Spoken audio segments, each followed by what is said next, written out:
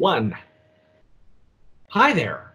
You're watching and listening to Sipping Off the Cuff on Tequila Aficionado Media on all of our channels and networks. I'm Mike Morales here in sultry San Antonio, and that gentleman out there is Jim Johnston in Youngstown, Ohio. Jim and I couldn't not be happier because Jim and I are dissecting and tasting El Diamante del Cielo. I put on my Univision voice for that. Sabido Gigante. Not to be confused with the other Cielo. This is the second coming, the resurgence of this brand. If you joined us for the Blanco, the silver tasting, I told a story. This comes from 1472, which is the NOM number. It is Fábrica de Tequilas Finos. It was the first fábrica that I walked into, and outside of the Jose Cuervo fábrica, which I think I can't remember. It was kind of hazy with that was the second or third day. Anyway, but this was. Everything's kind of hazy after. Yeah, well, especially after so many years. But it was one of the first distilleries if not the first, that we ever walked into. So I'm excited because this is the resurgence, the second coming of this brand. Last I saw it, it was at a Costco in New Mexico, and it looked a little bit different. But when I saw the brand on Instagram and saw it was coming back, I was really happy with that because I remember how good that Blanco was, and I'll be honest, if I had the Repo or the Añejo, I can't remember. So I'm kind of looking forward to what you have to say about it. Let's see here. Oh, nice bubbles. Wow, did you see that? Holy cow, man. Oh, wow. That's a lot of bubbles, folks. You know how I love bubbles. Wow. It's still going. Yeah, wow. The champagne of tequilas. Careful. I used to call one that years ago. Another brand, highly touted and sadly now gone. But anyway, so this is Diamante del Cielo, and we're going to pour it, and then we're going to taste it. Jim, what was it you told me off camera? It was something about the aging that this Repo is doing, that they're doing. Yeah, the point of sale information says that it's aged up to 364 days, which is one day before it's got to be called Añejo. So wow. They let it go as long as it can go as a Repo, and that's why we get, I think, a little bit of a darker coloring on this. Well, I think we noticed too that the foil, the labels on the back, kind of tend to add a little bit of more color when you would see it on the shelf, because the plata, the silver, has a blue. It's a blue background on the inside foil of the label, and this one is gold. So and I was looking at the liquid that I had in the neck of each one side by side, and the difference with the light behind it, you can tell there's the Repo is lighter. But if you saw this on a bar shelf, I don't think you'd be able to distinguish one from the other without reading the label. Yeah, probably not. Now, I poured mine in my Stasso Jarrito that I normally use for mezcal, and I think Jim did also. I did. Beautiful golden color, man. It really is. That's a very nice. I'm not even going to call it straw. I'm going to call it deep straw. Deep straw. It is dark. It is darker than most Repos that I typically see. Well, now I told the story that we did a huge tasting of a lot of their brands when we first walked in there, and their tasting room is like a loft. It used to be in those days. I don't know if it's the same or not. I haven't been back since. But that loft looked over into their barrel room. It was open air. You know what I mean? You could look into it, and you can look at your barrel and look lovingly at all these barrels resting. And It's like that episode of Cheers where Norm tours the brewery. Oh, I'm telling you, man, I could tell you so many neat stories about that trip, that first trip to Mexico that we did with the Ian Chadwick Blue Agave Forum. It was the first forum to ever assemble 35 different people to take a tour of tequila distilleries when tours didn't exist. So I can tell you some wonderful, loving stories. I had somebody. We had walked into, just a group of us had walked into Arete, the small Arete distillery, and I said, I want to see your barrel room, which was across the cobblestone street in the heat. And as soon as he opened up, the doors were chained locked, the big wooden doors. And as soon as he opened the wooden doors, I got hit full in the face with the wood smell. And I was so stupid. I said, añejo. That's what I said, because I didn't know it. I had no descriptors, but it smelled like resting, like a rested añejo. So there's so many neat stories about that time that I'm eventually going to write about. But actually, I just have to go find my notes. Anyway, so the first big tasting we ever did, and the first distillery I ever walked in, was this one, Fábrica de Tequilas Finos. And I met Arturo Fuente, who is the master distiller and the plant manager. Very quiet guy. I wouldn't say he was too much of a people person, but he's a scientist. He's a chemical engineer. That's what he does. He talks to the agave. Yeah, he's all about the science, and very, very soft spoken in those days. Oh, wow. I will say that I've talked to other brand owners who have their tequilas made there, and one thing that they always say is Arturo loves his legs. He loves his legs, his legs and tears.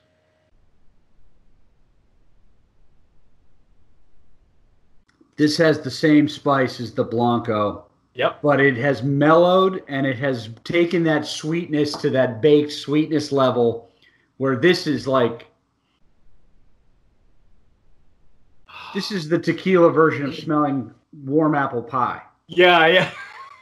I mean, seriously, that aroma is so gently just pleasant. Oh man. And I will confess that I was really excited when I got these bottles, and so I had to have a little bit of the Reposado, because I honestly can't remember if I ever had it way back then. So, and I was really glad that I had that you were the guy that was going to taste this with me, because I think you're going to have to walk me through what some of the finer points. Now, I didn't know, I hadn't even read the POS, because we get so many of these during the week that it's sometimes I don't even read the information until the very last minute right before we go on the air. So I did not know that they were resting them 364 days. That means I would imagine that the barrel, obviously it's a used barrel, but now this reminds me a lot of like I've got a lot of whiskey notes, and I'm kind of anxious to taste it with you right now, because I want to see if you're picking out the same thing I'm picking out. So let's dive in here. Okay.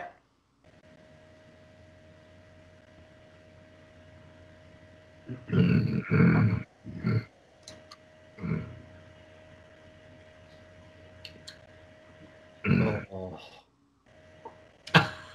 Wow. Man, it's just the Blanco had the same thing. All the flavors were there, and they just kind of coasted right along. Nothing was too crazy. Nothing stood out more than the other. It was just kind of like, here's a nice flavor, here's a nice flavor, here's a nice flavor, long finish. Yeah. Wow. There. Okay. Now, am I getting bourbon notes out of this? Because it's not telling us. The POS, the point of sale material, the flyer that we got with it, is not telling us, as far as I know, what sort of barrels. Small oak barrels. I would imagine they're used bourbon barrels. I want to say bourbon. I was hoping that you would say that because not Jack Daniels, not whiskey barrels, but bourbon whiskey. There's no sour mash in this at all.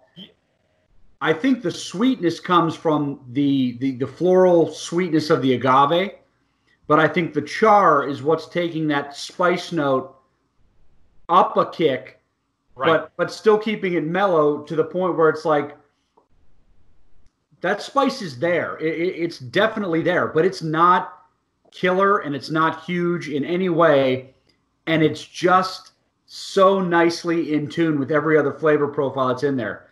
It's a little sweetness. There's some spice. There's just a touch of wood tannin for me that I get out probably off the barrel. And then there's a little bit of almost baked fruit to add to the sweetness. Yeah. Almost like a dried fruit a little bit. I remember, now again, I had this a couple nights ago in a snifter. I don't usually have it out of my tool set. I call them my tool set.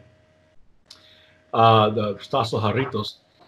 And in the snifter, then you and I have done enough of these tequilas together that I'm beginning to get way better at pulling out bourbon notes versus whiskey notes. Right. I remember this one finishing a little bit drier than almost like a really good bourbon, and that's kind of the way especially on the finish, I got more of that. And like you said, it's the char. It has to be the char is giving that little bit of dryness on the back end, and I love that. I honestly think, agree with me or not, I think this Repo would stand up with a cigar.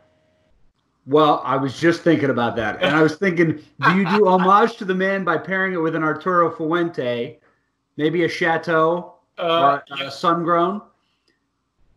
But I think this would stand up very, very well to any kind of Habano.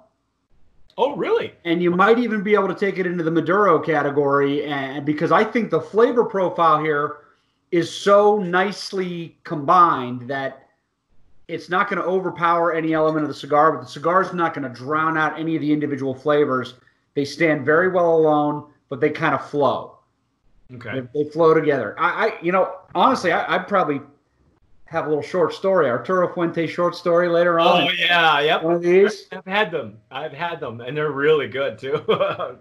This is just so nicely presented in terms of you got agave there. You pick up the barrel characteristics. You get the fact that what happened with the Blanco has now spent a year in that barrel. Mm-hmm. But none of it is like up on the marquee. This is the big thing that sticks out. And they're all enjoyable. It's all a nice symphony of stuff here. There you go. Great.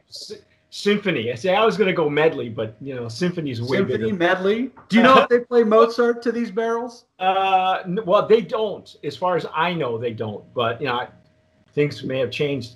I got to say, Brand of Promise nominee. Absolutely.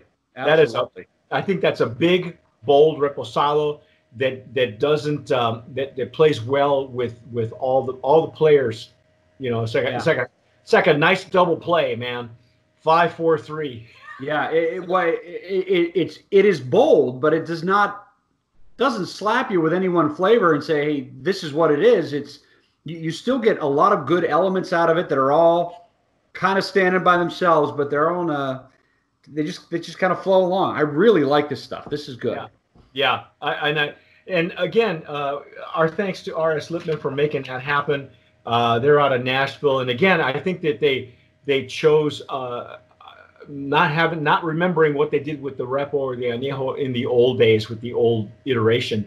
I think that they're bringing it in for that whiskey bourbon market, because I think you and I, if I'm not mistaken, I think you and I had TC Craft, which is also based in Nashville. Yes. So you're in Ohio, so you're not that far from whiskey bourbon country. So right, I think this is going to play really, really well in that market. And just occurred to me that maybe the bourbon they're sourcing has a little bit higher rye in the mash bill where that dryness comes in. Maybe so.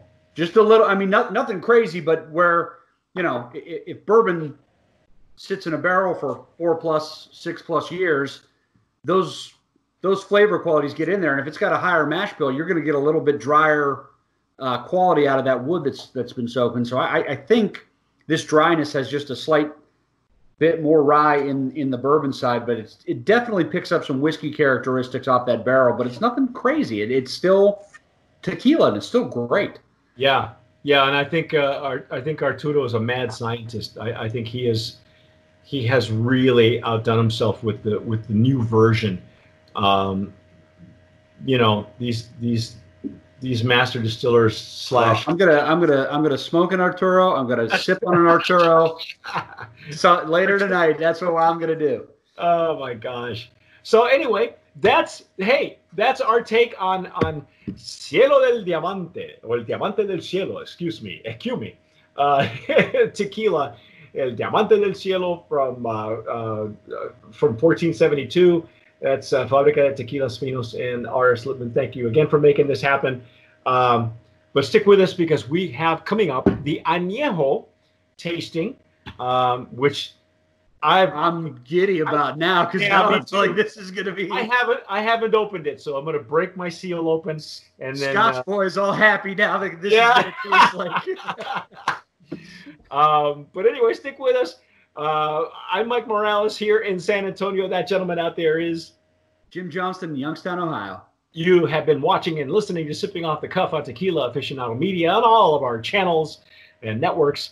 Don't forget to subscribe if you're listening to us, on Spotify, wherever you download your podcast, or if you're watching us on YouTube, hit the red button, subscribe, the notification bell, and hey, whatever you do, tomar sabiamente. Sip wisely.